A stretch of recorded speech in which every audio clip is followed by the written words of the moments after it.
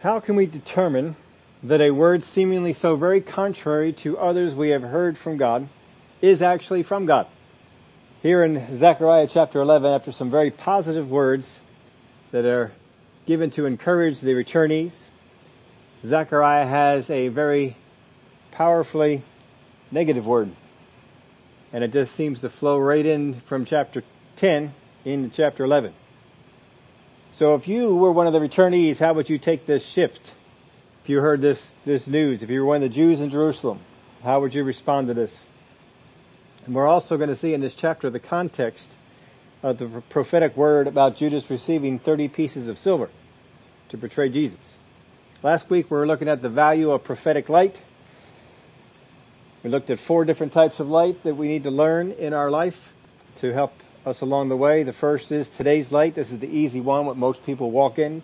That which is made known by what I see or what I feel. My present day difficulties, opportunities illuminate my way.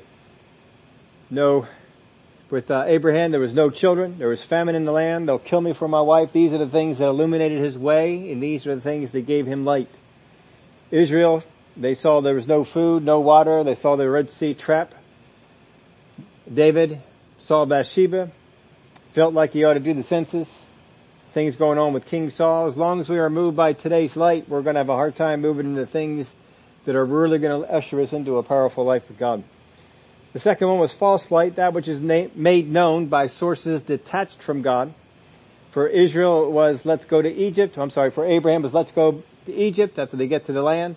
He hears from people. He hears maybe something inside himself. Let's go to Egypt. Never been there. Lie about your wife. Say she's your sister. That worked out real good for him. For Israel, let's make new gods. Let's desire positions that were not given to us. And who is this Moses? And then of course for David, once he sees Bathsheba, he decides to give in to the voice that says send for her. And then the one that says kill her husband. And then the one that says cover it up. No one will know. Once we can determine false light, we can also learn to determine true light. And that is light which is made known by the sources connected to God. This is where Abraham heard, get up from your land. And notice he heard, get up from your land, and also heard false light. You have to be able to discern between true light and false light because they will both come at you at the same time. Get up from your land. Go to a land that I will show you. Sacrifice your son. God, he learned, is his deliverer. And he got many of the names for God from revelations that came to him. For Israel, we are well able to take the land. That was true light that was given to them. Cross over the Jordan. March around Jericho. These are things that God spoke to them. Then the last one was tomorrow's light. That which is made known by God-sent prophetic voices. For Abraham, Sarah shall have a son. Not anybody else. It shall be Sarah. Your descendants will be as the sand of the shore, stars of the sky. And then he told them about the 400 years that they would be in another land. For Israel, they were told prophetically about a land flowing with milk and honey. God said, I have given you the land. They had to go take it, but God, I have given you the land. For David, you will be king. I will make you an eternal house, and your son shall build my temple. Those 4 things are things we need to learn. We cannot be walking all of our Christian life in today's light. We have to at some point become very well versed in discerning false light from true light. Because the devil is very good at making his false light appear to be light. And that's where we'll see some of the things helping us out today. How can we determine that this word is from God? So we're going to take a look at Zechariah chapter 11, verse 1. As I was doing a lot of research, and there's a lot of history I was trying to comb through to pull out some things about this chapter. And as I was looking over these things, I came upon something that somebody made a comment about Zechariah chapter 11. I thought about it and I thought you could almost make that comment about a lot of Zechariah, but in particular chapter 11. His comment was this: there is no good reason for anyone to ever teach from Zechariah chapter 11 unless you are a seminary student and it was assigned to you. He was not saying that there's no value in it. He says most people don't pick it up, and they just don't go on to study this because it is a very difficult chapter, especially after the last two, because this is extremely negative. This is doom, destruction, alienation, all that sort of thing is in this particular chapter, and it's very hard to make this jive with the ones that went on before.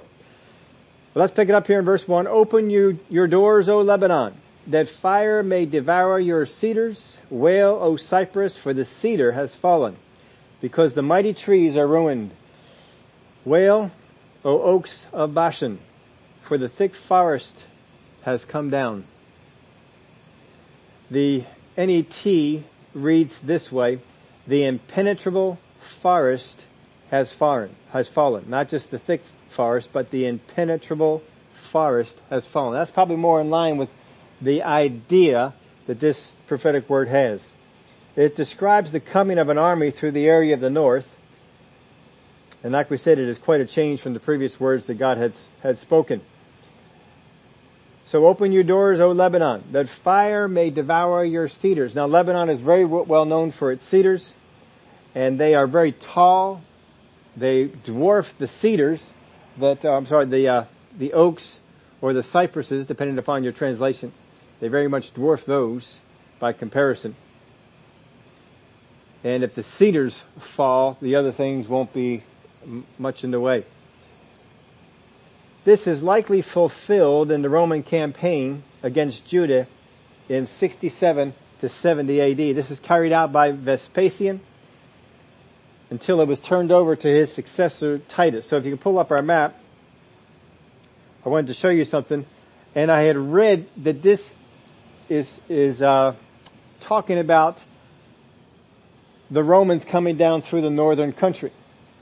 And so I looked all over the place for a map on this, and I started on Monday, and I could not find a map on Monday. So I went back to it on Tuesday, and I could not find a map on Tuesday. So I changed the search parameters a little bit and did another search today, and now I found it. But I couldn't even find a whole lot of written information that was telling me the information that I wanted to find out, and that is when Vespasian came and attacked Judea. Which direction did he come from? And so what we have here, this is a map that shows how they all came about.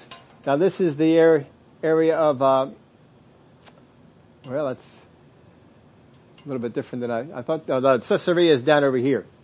So Caesarea is really where all the trouble started for this particular rebellious uprising.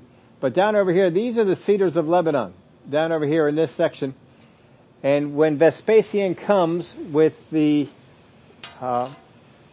legions that he was coming with from Rome, I believe it was the 10th and the 12th, he came down from this area over here, and he comes down through the area of Lebanon. So I wanted to verify that before I told you. He came down through Lebanon. So this prophecy, just like the ones before that talked about the order, gave you the order, is actually the way that they were attacked. He's actually coming down through the north. He is being met by Titus. I believe Titus is coming up from Egypt, and Titus comes up and meets him up over in here, and the two join forces. And what they begin to do as they attack is they take over all the countryside of Judea, and they leave Jerusalem alone until the end. Now, some of the things that started this thing out, if you ever wondered what caused Rome to come down in this campaign and to do this, according to Josephus, the violence began at Caesarea in 66 AD and was provoked by Greeks of a certain... Now listen to this. See how much this sounds like some things that can happen today. It was provoked by Greeks of a certain merchant house sacrificing birds in front of a local synagogue. So the people of the local synagogue were a little taken back by the fact that this local merchant was sacrificing birds. Of course, they weren't sacrificing birds, I'm sure, to Jehovah. They were sacrificing birds to one of the Greek gods. And they didn't take too kindly to that, so there was some trouble that came up with that. In reaction, one of the Jewish temple clerks, Eleazar ben Hananiah, ceased prayers and sacrifices for the Roman emperor at the temple. There were protests over taxation, and joined the list of grievances and random attacks on Roman citizens and perceived traitors occurred in Jerusalem. The Jewish temple was then breached by the Roman troops at the order of the procurator Gaius Florus, who had 17 talents removed from the treasury of the temple, claiming the money was for the emperor. In response to this action, the city fell into unrest, and some of the Jewish population began to openly mock Florus by passing a basket around to collect money as if Florus was poor. Florus reacted to the unrest by sending soldiers into Jerusalem the next day to raid the city and arrest a number of the city leaders who were later whipped. Now listen to this in light of some of the things that Paul wrote about. Who were later whipped and crucified despite many of them being Roman citizens. Boy, could they have been opening up a can of worms there. They were city leaders. Some of them were Roman citizens. They were whipped and crucified. Well, shortly after this, outraged Judean nationalists took up arms, and the Roman military garrison of Jerusalem was quickly overrun. Herod Agrippa II and his sister Berenice fled Jerusalem to Galilee, and the militia later moved upon Roman citizens of Judean and pro-Roman officials, and they cleansed the country of any Roman symbols. Among other things that went on, the Zechariah Rebbe faction surprised the Roman garrison of Masada and took over the fortress. If you ever wondered how did the Jewish people have control of the Roman fortress Masada, that's how they got it. They got it by surprise. And it was a very easy place to fortify, but apparently they were not expecting rebel forces to come in. They did. That's what started it off. It wasn't being suppressed. This was not the first uprising. Rome got tired of this, and so it doesn't help Rome to wipe out countries, because then they're not paying you any taxes. So as much as they can, they want to keep everything functioning so you can keep sending them money, sending them taxes. But unrest can spread to other countries if Rome allows it to go on, so they decided this is too much, we got to take this out. So Vespasian was dispatched, and he went on down here, and he began to conquer the areas around here. Some of them just surrendered. Other ones put up a bit of a fight. He gets around over here to Jerusalem. As they get around to Jerusalem, they begin to surround the city. The Emperor Nero, who is the one who sent Vespasian on the pilgrimage, dies.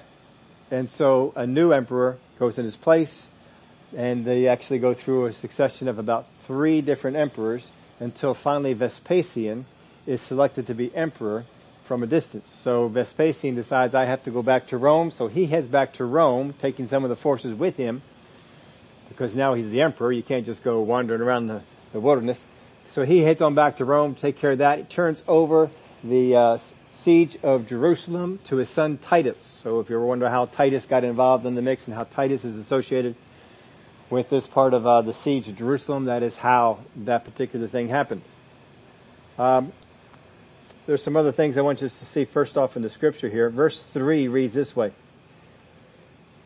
There is a sound of wailing shepherds, for their glory is in ruins. There is the sound of roaring lions, for the pride of the Jordan is in ruins. I think this, forget this is the NLT or the NETF. I didn't note it in mine. Listen to the howling of shepherds, because their magnificence has been destroyed.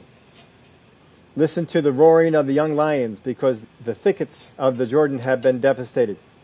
There doesn't seem to be any other place for this to be fulfilled except in the Roman conquest that comes in 67 to 70 AD, which is completed when Jerusalem falls in 70 AD. This prophecy is given over 500 years before this thing comes about. And this is what is predicted. So it's predicted that the army is coming in through the north. But it's really hard to read this as being an invasion from the north until after it is all fulfilled, and then you can read it and say, oh, now we can see that. Now we can see what's going on here. In verse 4, thus says the Lord, my God, feed the flock for slaughter, whose owners slaughter them and feel no guilt. Those who sell them say, blessed be the Lord, for I am rich. And their shepherds do not pity them. The New Living reads it this way. The buyers slaughter their sheep without remorse. The sellers say, praise the Lord, now I'm rich. Even the shepherds have no compassion for them. Now it is very likely, and I'll put it here perhaps, but it's very likely that Zechariah was shepherding an actual flock of sheep representing the Jewish people. Zechariah, of course, would be representing the Lord who had determined this flock for judgment. So the Lord says this group right here, these folks in Judea, they are determined for judgment. Now try and hear that after he just says, your neighbors aren't going to come down upon you. They're not going to burn the temple. They're not going to come against you. And now right up into this one, and he says, all right, basically you're all going to die. I mean, how do you jive that? How do you pull that together? Seems all those who can use the sheep for whatever benefit they can get. Those who sold them said, praise the Lord, we're rich now. They see the Lord's hand in it. Isn't it amazing the things that people can see the Lord's hand in? And you can just step back and say that the Lord was not in that. You may have gotten some profit off of that. You may have gotten rich, but the Lord was not in that. And eventually there will be a price to pay for it. Because God is not happy with these shepherds and the way that they are behaving. So the owners sell them. The new owners slaughter them. They feel no guilt. They all look at what they personally gain from the sheep instead of being a shepherd and doing what a shepherd should, looking out for the good of the sheep. And of course this goes in with some of the parables. We've been looking at Jesus, talking about the things of the shepherd, the false shepherds. They're not the true shepherds. One's coming through another way. All these things are coming together for us in that. Verse 6, for I will no longer pity the inhabitants of the land, says the Lord, but indeed I will give everyone into his neighbor's hand and into the hand of his king. They shall attack the land, and I will not deliver them from their hand. I've gone over quite a few translations on this, and I really can't find anything that helps us to get any more light than what this is saying. You could read this as in everyone's hand is against themselves, or you could read it that the kings that come against them and the people they bring with them are coming against them too. Now there is, it does come about that Israel does work to come against themselves. In fact, I believe it is Josephus. And in this battle that is going on here in the land of Judea, leading up to the siege of Jerusalem, Josephus, as we know him, as the historian, was actually a general. He was one of the generals that was leading the attack against Vespasian. And he was having some success in some aspects of the initial battle. He was one of the reasons why they had gained control from the Romans that were in there before. But when Vespasian came down with the larger army, this was more difficult. There was a particular time when, according to, I believe it's Josephus' writings on this, so that's all we have to verify it. Josephus was with Vespasian. I think they were finally, he was conquered, and he had surrendered, and he was with Vespasian, and the way he tells it, the Spirit of God came upon him, and he told him that there would be some good news coming, and he would be emperor over Rome. Actually prophesied that he would be emperor over Rome. It was not long after that, and I don't know if it was hours or days, but it was not long after that news came from Rome to Vespasian, you are now the new emperor. And so Vespasian was so intrigued by this that he had just given him this word, and it came about that Josephus was given a place of prominence in the in his government there. And so that's why he was able to write so much history about this, and we know him as the historian, but initially he was one of the generals who was leading the armies around the area of Galilee, attacking the Romans and ridding them from the land, and then eventually in the battles with Vespasian. So I just didn't want to bypass telling you that little bit of history on there. But there is a point in the city of Jerusalem where they were killing them, and where they were killing each other, and Josephus actually wrote that more died at the hands of their Jewish brethren than died at the hands of the Romans.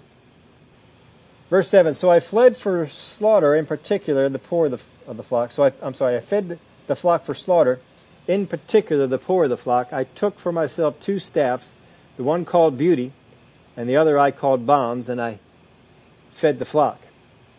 Now these 2 names here, I'm going to try and give you all that I can on these. The New Living Translation translates verse 7 this way. So I cared for the flock intended for slaughter. They put it as the poor of the flock in the New King James, but I think this is a better way of getting the meaning across. I cared for the flock intended for slaughter. The flock that was oppressed. Then I took 2 shepherd's staffs and named one favor and the other union. That's probably a little bit better naming for what they're actually going to mean. The one for favor can also mean grace. The ESV translated this way.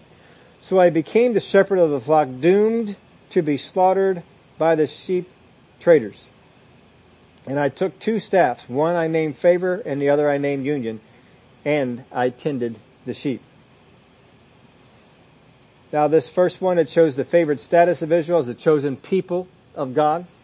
And union symbolized the internal harmony of the people that was lost at the siege of Jerusalem. Verse 8, I dismissed the 3 shepherds in 1 month. My soul loathed them, and their soul was abhorred. Their soul also abhorred me. The New Living translates this verse this way. I got rid of their 3 evil shepherds in a single month, but I became impatient with these sheep, and they hated me too. Well, they were doomed for destruction. He says, I became impatient with them because of some of the ways they were acting, and they weren't too kindly to him either. The 3 shepherds that are here, not a whole lot that we really have that we can figure this out. It seems like he is talking about 3 particular shepherds that had it in for him. But there is a possibility that it's not talking about 3 individuals, but 3 groups of people. So I'll just throw this out there to you that you can kind of consider it.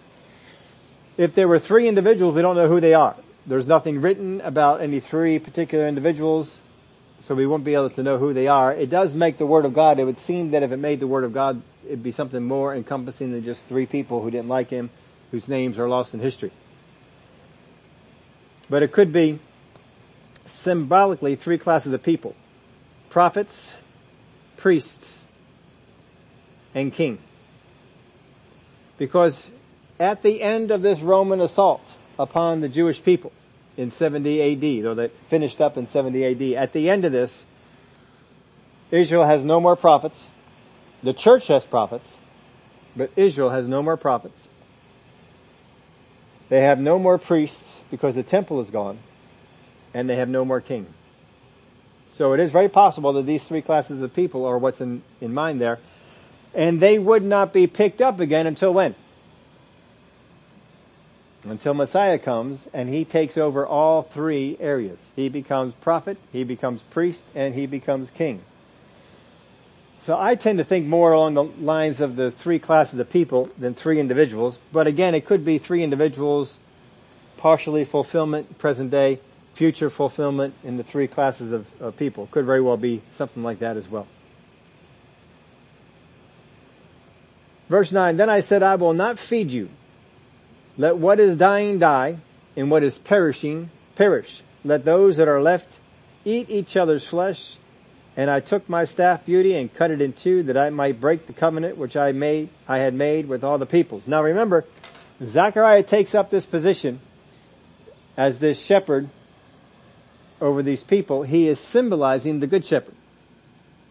So when they hate him, when the sheep hate Zechariah, it is the people who hate God.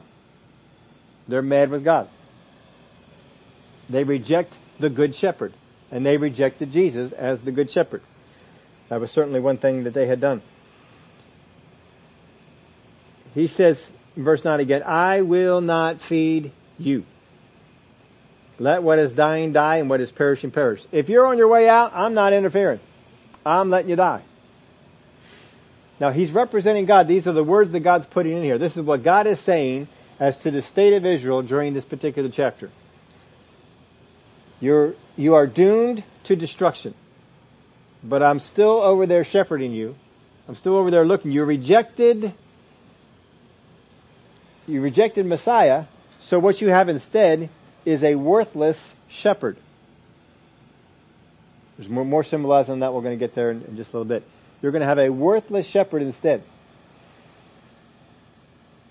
And he's going to let whatever's dying die. And God's going to have the attitude, look, y'all don't like me. You don't like what I've been doing for you. You've rejected me. You've rejected my word. You've rejected the true worship. You've rejected my son.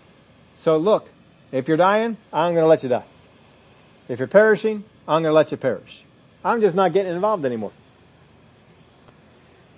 That those that are left eat each other's flesh. Boy, that sounds nasty, doesn't it? But here's what happened over that course of that battle. As Vespasian was combing the countryside and winning battles, people were fleeing into the stronghold of Jerusalem. So Jerusalem was taking a whole lot more people in. And Vespasian's okay with this. He didn't mind it. In fact, when he attacked, he began to siege, I believe it was, I think he began to siege 3 days before the beginning of the feast. And so there were people who wanted to come into Jerusalem for the feast. So Vespasian says, he says, by all means, go on in. If you wanted to go into the city, even though he has a siege around it, go ahead. You had free pass. Nobody would stop you. But he wasn't going to let them out. He's going to keep them all in there. Oh, no. You wanted to get in, you're in. And so what he did was he taxed the food that was in the city. And he's creating an overcrowded situation. And he knows what that will do to people. And it did exactly what he wanted it to do. And they were at each other's throats because you had two main factions in here. You had the zealots, and then you had the group that wasn't quite as zealous as they were. So these two factions are feuding and fighting. What they ended up doing was in their fighting amongst each other, they set the food reserves on fire. And the entire city's food reserves burned. It's gone. Now you got an overcrowded city and no food. So guess what they ate? They ate each other. This is exactly what happened, prophesied over 500 years before it actually happened. And this is how it unfolded in the city. Because Jerusalem was overcrowded. They were fighting amongst themselves. They were killing each other. And then they began to eat each other as well. Boy, what a terrible place to be. And God's looking on this and say, hey, you rejected me? Go for it. You rejected my son. You crucified him on a cross. You said we don't want him to be our Messiah. Let what is dying die and what is perishing perish. Let those that are left eat each other's flesh. And I took my staff beauty and cut it in two that I might break the covenant which I had made with all the peoples. Other translation reads this way. Then I took my staff, called favor, and cut it in two, showing that I had revoked the covenant I had made with all the nations. I had revoked the covenant I had made with all the nations. God had made a covenant with his people. His people were favored of God. And he basically took that staff and he cut it in two. He says, nope, we're breaking it right now. You no longer have favored status. Where'd the favored status go to? Went to the church. God took away his protective hand. He has no compassion on those who are dying. Verse 11, so it was broken on that day. Thus the poor of the flock who were watching me knew that it was the word of the Lord. Now this is an intriguing verse. So it was broken on that day. The covenant was broken on that day. Well, Israel had not been honoring the covenant. And remember, Jesus gave the parable of the vineyard. And when the owner of the vineyard, he sent his son. And what did they do to the son? They killed him. And the Lord said, Jesus said to the people, what do you think the owner of that vineyard is going to do? Well, he's going to come down. He's going to kill those people that own it. He's going to give the vineyard to someone else who will pay give the fruit of the vineyard when it's due. And he said, exactly. That's what he's going to do. And he did. He came down and he killed those who ran the vineyard because they were not running the vineyard the way they were, and he gave it to people who would run it the way that God wanted it. And that was the church. So God said, you are no longer the favored nation. Now they will eventually come back in, and God will deal with the Jewish nation again, but they still will not serve him as a whole. But it says, so it was broken on that day, thus the poor of the flock. Let me read it to you from the NET. So it was annulled that very day, and then the most afflicted of the flock who kept faith with me knew that that was the word of the Lord. I like the way that it was worded in here. It makes it a little bit more readable. And then the most afflicted of the flock who kept faith with me, knew that it was the word of the Lord. How did they know this was the word of the Lord when it prophesied so much doom and destruction and the other words were so much more positive? Because they were watching the Lord. Because they kept their eye on the Lord. They knew who to watch. Sometimes people are not watching the Lord. They're watching what they want to happen. They're watching for what they want to hear. These particular people were not doing that. This whole thing goes over a number of years. The previous chapter was looking at what God was going to do for them then, and also what God was going to do for them later, when he was going to call them all back into the country again.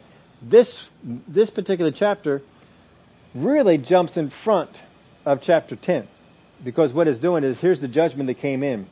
This is a judgment that's going to come in, and after this judgment comes in, chapter 10 is going to kick in again. And not only the way I brought you back from Babylon, I'm going to bring you back from all the world. I'm going to bring you back from all around. You're going to come in, and I'm going to bless you. I'm going to help you. And so the people who are watching the Lord, and they can see what people were doing in Jesus' day, they could see what the Pharisees and the Sadducees were doing in Jesus' day. They could see that they didn't care about the flock. They didn't care that the flock got healed. They cared that the flock didn't get healed on Sunday, or the Sabbath day, I should say. That's what they cared about. They didn't care that Jesus was doing good things. What they cared about is the law being upheld the way we understand the law to be upheld. They were not caring about the flock. They were selfish. What can happen that can benefit us? This is what this prophecy is looking at. This is what is coming. It is talking about the day in which Jesus is coming. And this is why in this we have the prophecy of the 30 pieces of silver. Because it is looking ahead to the day that Jesus, Messiah, would be here, and that they would reject him and destruction would come upon them. But you see, there was a small number of people in this group who were watching the shepherd. They were watching the good shepherd. They saw the good shepherd suddenly not be using his staff to protect them anymore, not be feeding them the way he was feeding them. Suddenly the good shepherd is standing back and saying, hey, if you all want to go that way, go. Let what is dying die. I'm okay with this now. They were watching the good shepherd. And when they saw that, they could tell this word is from God. This word may not be what we want to hear. We may not like this word, but this word is from God. This is what's going on. That is the attitude of the shepherd. The CSB translation reads verse 11 this way: it was annulled on that day, and so the oppressed of the flock who were watching me knew that it was the word of God, or word of the Lord. The New American Standard Bible puts it this way: so it was broken on that day, and so the afflicted of the flock who were watching me realized that it was the word of the Lord. Now, if you ever go and you do any other research in this, and I dare say very few people have probably even cracked open Zechariah chapter 11. So the idea that anyone may from here on out go and crack open Zechariah chapter 11 may be far-fetched. But you may come upon a couple of translations, if you do, that read, instead of the flock, the sheep merchants. If you ever run into a translation, and there are several out there, I did not include any of them in here, but there are a few out there, it is because the Septuagint reads sheep merchants instead of flock. And so they took it from the Septuagint instead of from the original writing. I really don't see sheep merchants being the intent here. I think very much it is the flock. So the poor of the flock, they knew that it was the word of the Lord. These were the remnant of people who remained faithful. And God always seems to have a remnant of people that remain faithful. The few who stay true to God, stay true to His word, and knew that even such hard words were indeed from God. Verse 12. Then I said to them, if it is agreeable to you, give me my wages, and if not, refrain. So they weighed out from my wages 30 pieces of silver, and the Lord said to me, throw it to the potter. That princely price they set on me. Now there's our 30 pieces of silver. The New Living Translation simply puts it this way: this magnificent sum at which they valued me. This is the value they put on Messiah.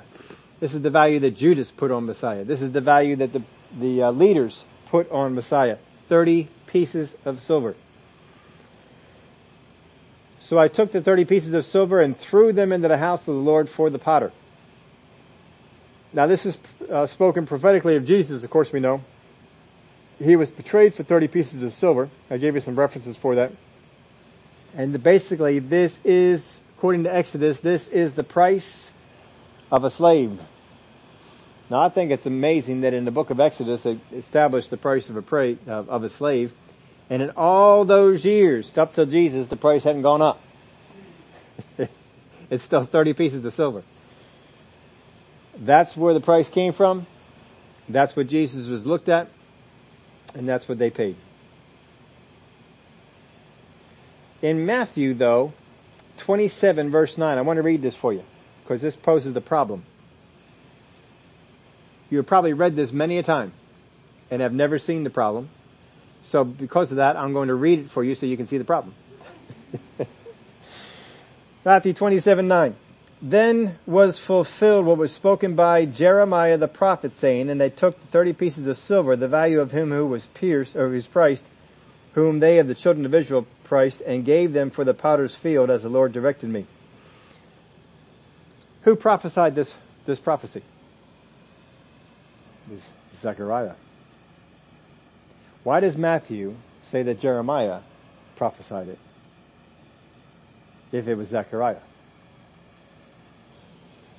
Now, I bet you never realized that was a problem, did you? Well, there's three possible solutions for this. I don't like the first one. Could be an error, but just not by Matthew. There might be some early copyist who made a mistake and perhaps wrote Matthew, when they're copying Matthew, instead of writing Zechariah, the copyist put Jeremiah instead. That's a possibility. I don't like it, but certainly that could have happened. Some think that Jeremiah spoke this prophecy and that Zechariah recorded it. Well, that's possible, but I don't think so. I think the Lord looks over His word to make sure that it was copied correctly, so I really don't like the first one. And this came right out of what Zechariah is getting, and Zechariah is the one who is being the shepherd. I don't see Jeremiah speaking this word. I see Zechariah recording it. So here's the third one. This is the only one of the three I like. Some think that Matthew refers to the scroll of Jeremiah, which included the book of Zechariah. I can see that one working. Because the people of that day would have known the scroll of Jeremiah included the book of Zechariah. And they probably would have read that, heard that, and not even thought another word of it. But we don't have the scroll of Jeremiah that includes the book of Zechariah. So we look at that and we might be wondering. So I think it's more along those lines. But it says there, let's read over the verse again. Then he said, it is agreeable to you, give me my wages, and if not, refrain. So they weighed out for my wages 30 pieces of silver. And the Lord said to me, throw it to the potter, that princely price, or that magnificent sum at which they valued me. So I took the 30 pieces of silver and threw them into the house of the Lord for the potter. This remarkably describes what happened without telling you what's going to happen. Prophecy is so good that way, that you can read this and not be prepared for what's going to happen. And Judas himself could not have orchestrated this to fulfill it, because it's very hard to understand that this is prophesying the events to unfold the way that they did until after they do. And then you read, and, oh, well, you look at that. That's pretty much exactly what he's calling for right there. So it says, first of all, throw it to the potter. And then secondly, first of all, throw it into the temple, and then throw it to the potter. Well, when he was paid the 30 pieces of silver, of course, we know he felt remorse, and he came on in and he threw it into the temple. And they saw it all there on the field, or the floor there. Well, we can't use it. It's blood money. You know, they have rules. we can buy the guy, but we can't, use the money for anything else. So they, had somebody else pick it up. They all collected it, and they said, let's go out here and we'll buy a field and we'll bury people on it. And it's called the potter's field. Now, what's interesting about the potter's field, in case you didn't know this about that, it is called that because what you would do is, the people who would make pottery, they didn't really have a landfill area.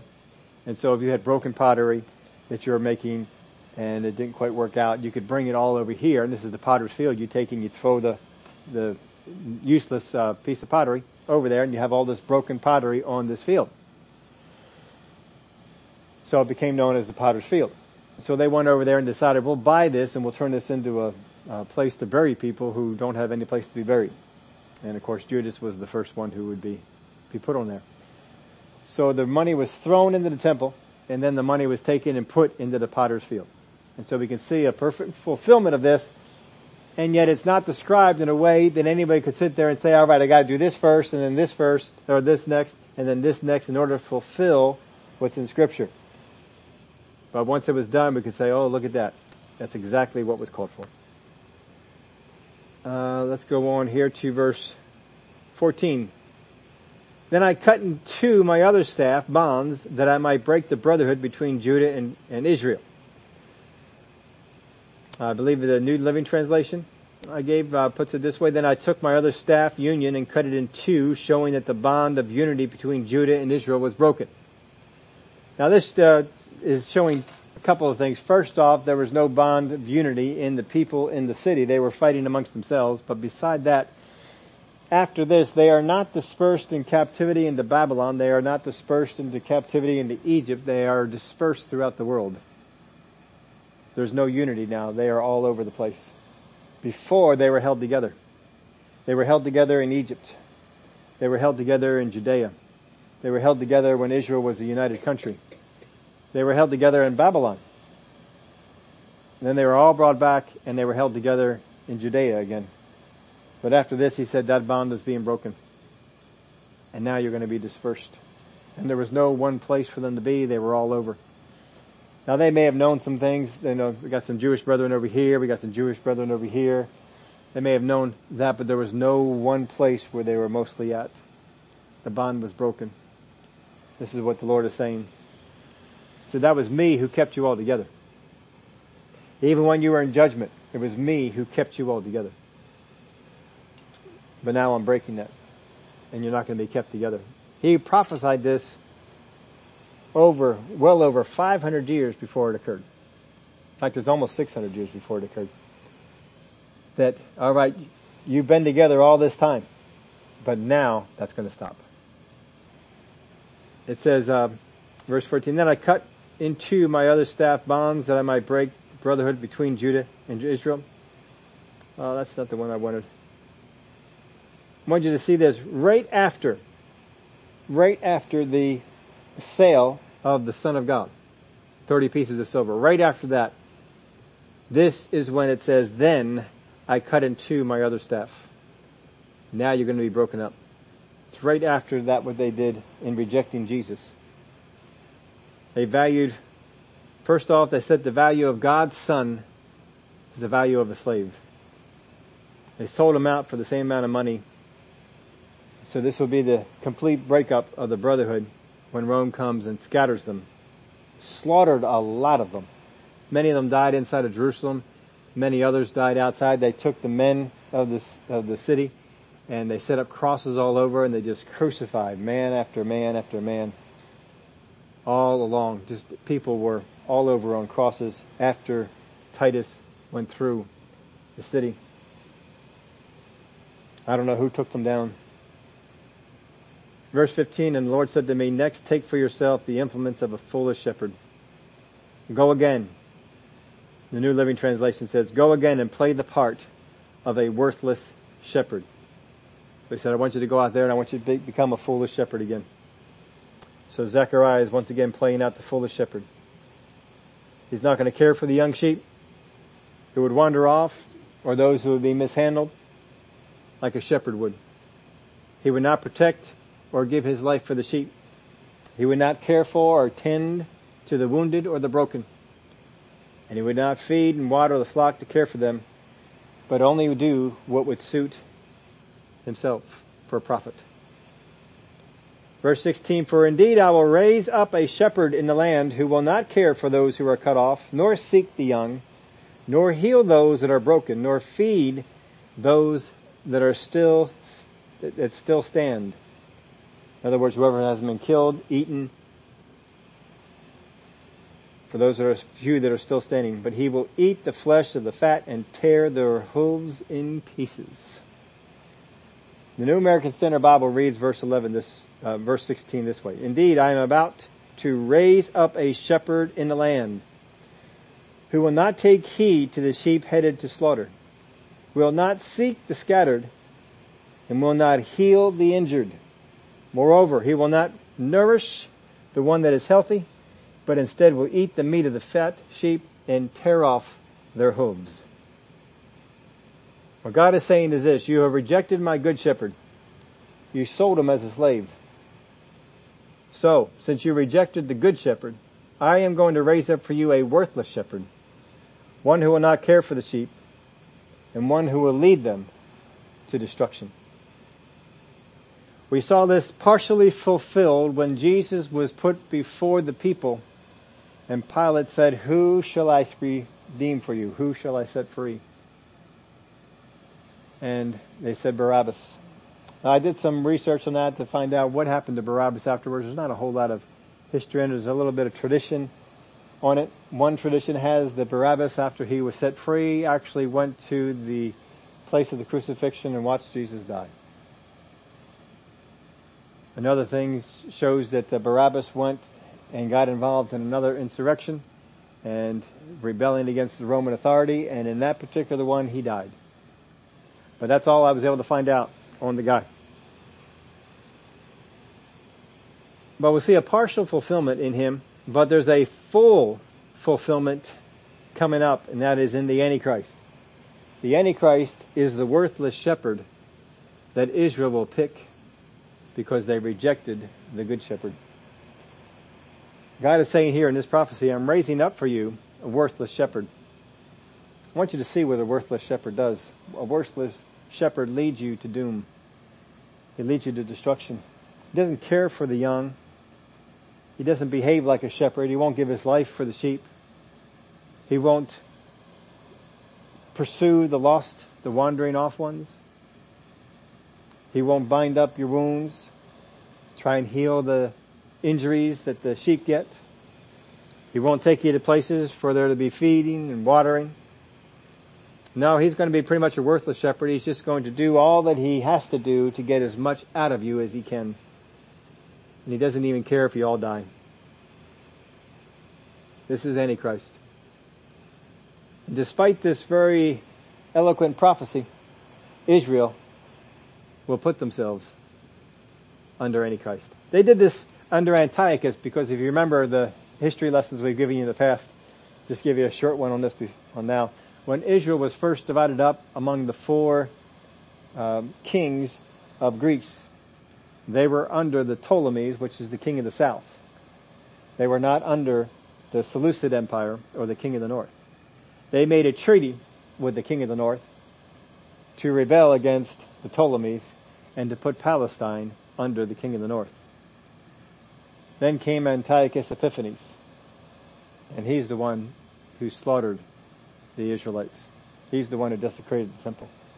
But initially he had no avenue to do that. If Israel would have listened to the prophecies of Daniel, they would have known, no, don't put yourself under them. He's the one that's going to do this. God is telling here in Zechariah, look, there's a worthless shepherd coming up. There are ways for you to be able to tell he's a worthless shepherd. You're not going to see it. You're going to put yourself under him. And this is what he's going to do. It's going to lead you to slaughter. It's going to lead you to destruction. And you're going to follow this because you rejected the good shepherd. There are some who haven't rejected the good shepherd. They are watching the good shepherd. You know who they are? It starts off with 144,000 of the Israelites who received Jesus Christ and start off the tribulation. Tell people about Jesus. But many of the Jewish people, they don't accept Jesus. Even in the tribulation, the nation as a whole does not accept Jesus. And they pursue this worthless shepherd. Verse 17, woe to the worthless shepherd who leaves the flock. A sword shall be against his arm and against his right eye. His arm shall completely wither and his right eye shall be totally blinded. The Lord's coming after him. The New Living puts this verse this way. What sorrow awaits this worthless shepherd who abandons the flock? The sword will cut his arm and pierce his right eye. His arm will become useless and his right eye completely blind. There is sorrow that awaits this worthless shepherd. And we know the sorrow from the book of Revelation. We know the things that are coming. We may not know what happened to Barabbas, but we sure do know what happens to the Antichrist. We're given a lot of detail on that one, even before it even happens. So this worthless shepherd awaits Israel because they rejected the good shepherd. There's a reason for it. God didn't just send the worthless shepherd. They rejected the good shepherd. They have yet to repent of that rejecting of the good shepherd. Those that still walk the earth still follow in that same rejection. So here's the question. How can we know if a good word or a harsh word is from God? In this case, God had spent most of this word talking about the restoration and the strengthening God would do. And then he switches over. Now, not all the things that God speaks are obvious in their meaning and their application. They can be known, but we have to apply ourselves to gain the understanding. We know in the life of Jesus, he wasn't about just handing understanding out to people. I want you to want it. Very often the fast, quick, instantly understood concepts are not the intended meaning. The child of God is expected to seek God in gaining a greater understanding. Here we see that if there's going to be a great restoration, could it also be preceded by destruction and alienation? If someone was to pursue the meaning of this, well, all right, God is talking about such great restoration. We are already restored. Is he talking that there's going to be a greater restoration than what we're walking in now? Or is he talking about a restoration because there's going to be another depletion? Another destruction? If Israel had to be recalled once, could it not also happen again? Now the pattern of the Word of God is this. It's always that blessings follow those that truly submit and seek God. Living a life of faith and trust. That's the pattern. God is always throwing blessings, having blessings follow those who truly submit and seek God. Not those who just do it to get recognition of men. Not those who do it without pursuing in the deep meaning of what God is trying to say. Not those who just grab the surface meaning of what Scripture says. But those who press in. Those are the ones that God makes sure that blessings follow them. But in the same way, destruction will follow disobedience and rebellion. It will follow individually, and it will follow on a national level. Those who know God, or those who just have their wishes about God. Some people just wish, well, I wish God would do this. They will only see good things. They'll see only good things in their life and what they deserve to receive. See, some people, I know God, but they don't press in to really understand God. I know about God, but I'm not really pressing in to find out what His Word is teaching me to do. I'm okay with a shallow surface meaning. And I'm okay to just going out there and, just do what I think I ought to do. And that's it. I'm alright with that. I'm okay with just having, I wish God would do this for me. I wish God would do this. Just go around wishing and hoping. They see good things happen in their life. They may even call for them, confess them. They may talk about what they deserve to have. I deserved for God to heal me. I deserve for God to bless me. They blame God for the bad, or they blame other people. They believe in mercy for themselves while they pronounce judgment on other people. They may even hope or confess good things for themselves, but there is no basis for the speech. There is no basis for the expectation. There is nothing to have faith in. They just say it. They just confess it. But those who are truly watching God, those that have truly come to know Him through His Word, through His acts, through living the way that God wants us to live, they understand that actions have consequences. Rebellion and blatant disobedience without repentance will open the door to the enemy, bringing a harvest of unwanted results. Individuals will bear the fruit of the things they have done, but the sins of a nation will have national results. They understand this. They understand this about God. A nation that sins, there's going to be some things that come against that nation. People who don't know God may see the nation sins, and Israel did this in their past. They saw the sins, but no, God won't do that. No, God won't bring it upon us. No, God loves us. They found out that was not the case. Here's a couple examples for you to think about. Paul nearly came under the judgment of his own rejection and that of his country's rejection. But he was saved because individually he repented. If he had lived until 70 AD, he likely would have missed the national judgment that all the leaders who rejected Messiah received. He would have missed the judgment that came upon the city. Because Paul, after he repented of rejecting Jesus and saw the light of this, he rejected basically Jerusalem. He kind of distanced himself. I'm not of that. No, I'm over here from Antioch. I don't know about them Jerusalem people. He was not out there for that. How about Josiah? Individual repentance spared him, and the nation's repentance he led the nation in spared them for a little while.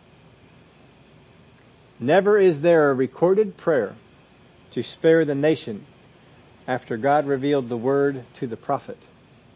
This word will come about. Josiah never once led them in a national prayer to ask God to recount, because the word of God had been given. This destruction is coming. But, God said, because you repented, Josiah, I'm not going to do it in your lifetime. Now God knew as soon as he's gone, somebody else is going to come up and going to lead them back in the way they wanted to go. He knew it, and they did. But Josiah's individual repentance and his ability to get the nation to repent spared them all for a little while, and him for his life. How about Jeroboam? His individual rebellion and disobedience brought wrath upon his house. And the national rebellion he led Israel in brought judgment upon all the northern tribes. Some escaped by seeing what was going on and said, we're not staying here for this. And they went down to Judea. How about Manasseh? Manasseh's rebellion brought both individual and national consequences. But in the end, individually, he repented. He was not spared everything, but he was spared some things. Nationally, though, the ball was rolling. He got them rolling stronger into idolatry than they had ever been before. And he was not able to put any kind of a stop to that. And I saved the best for last. How about Daniel and company?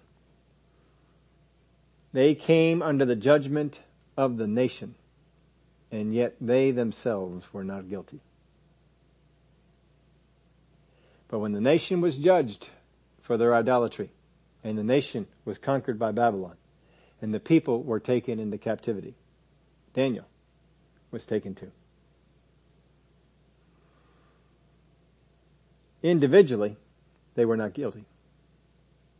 But on a national level, they were part of the nation, and the judgment came upon the nation. There is never a prayer from Daniel or his friends, God spare us from this judgment. In fact, the closest thing we have is Daniel praying, and he puts himself in the prayer of repentance. None of his prayers included pleas to God to be removed from judgment. He understood its role in God's plan. He understood that God's blessings can find them wherever they are. And when he finally saw in Scripture and had a foundation for faith, 70 years have been determined for our people. I see that now. He now has a reason to ask God, what is next? And that's when God dispatched an answer, because he was waiting for someone to see it. Those that are unaware or refusing to understand how God works will simply beg and plead for mercy for all so that they themselves can be spared.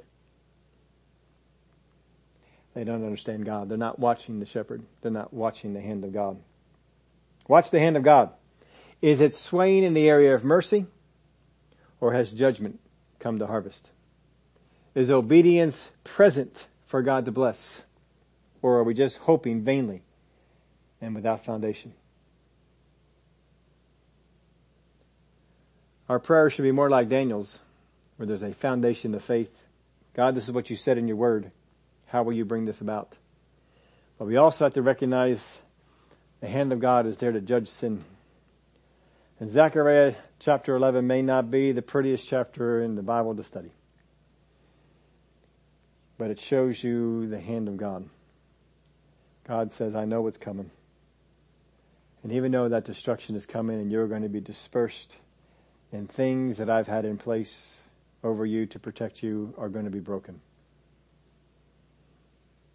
Zechariah chapter 10 is still in place. And I still will bring you back. And I still have a future for you. That's how great our God is. Make sure that when we are living, when we are praying, we pray not with selfish motivations. We pray not with short-sightedness, but we pray with an understanding that comes from God on the situation. Don't just close your eyes and try and pray for the best. Understand what the hand of God is and pray for it and receive it. Father, we thank you for your word. Even here with Israel, you saw ahead to the time when they would be disobedient, disrespectful, and even kill your son. Right now, that's not so. Right now, they're in a place where they are serving you, they are loving your word, and they're growing. But you see what's ahead, and you warn them. And there are some people who would say, we don't need that warning, that's not true, that's not God. And there's other people who have the ability to see what God is saying and understand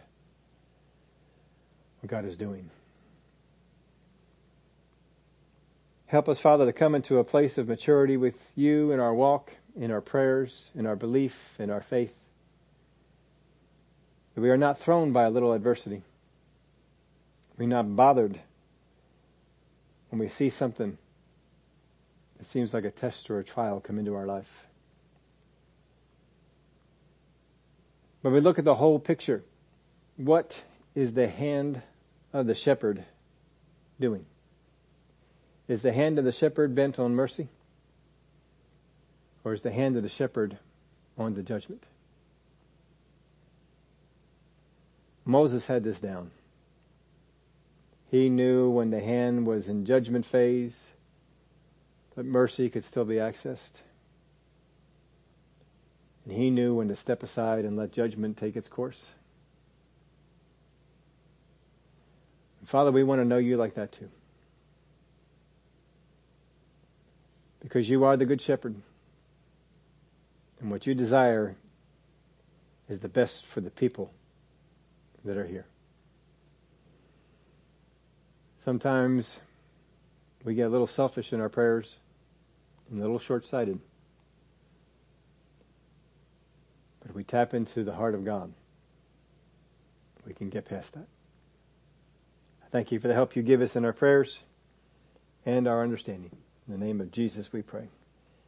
Amen.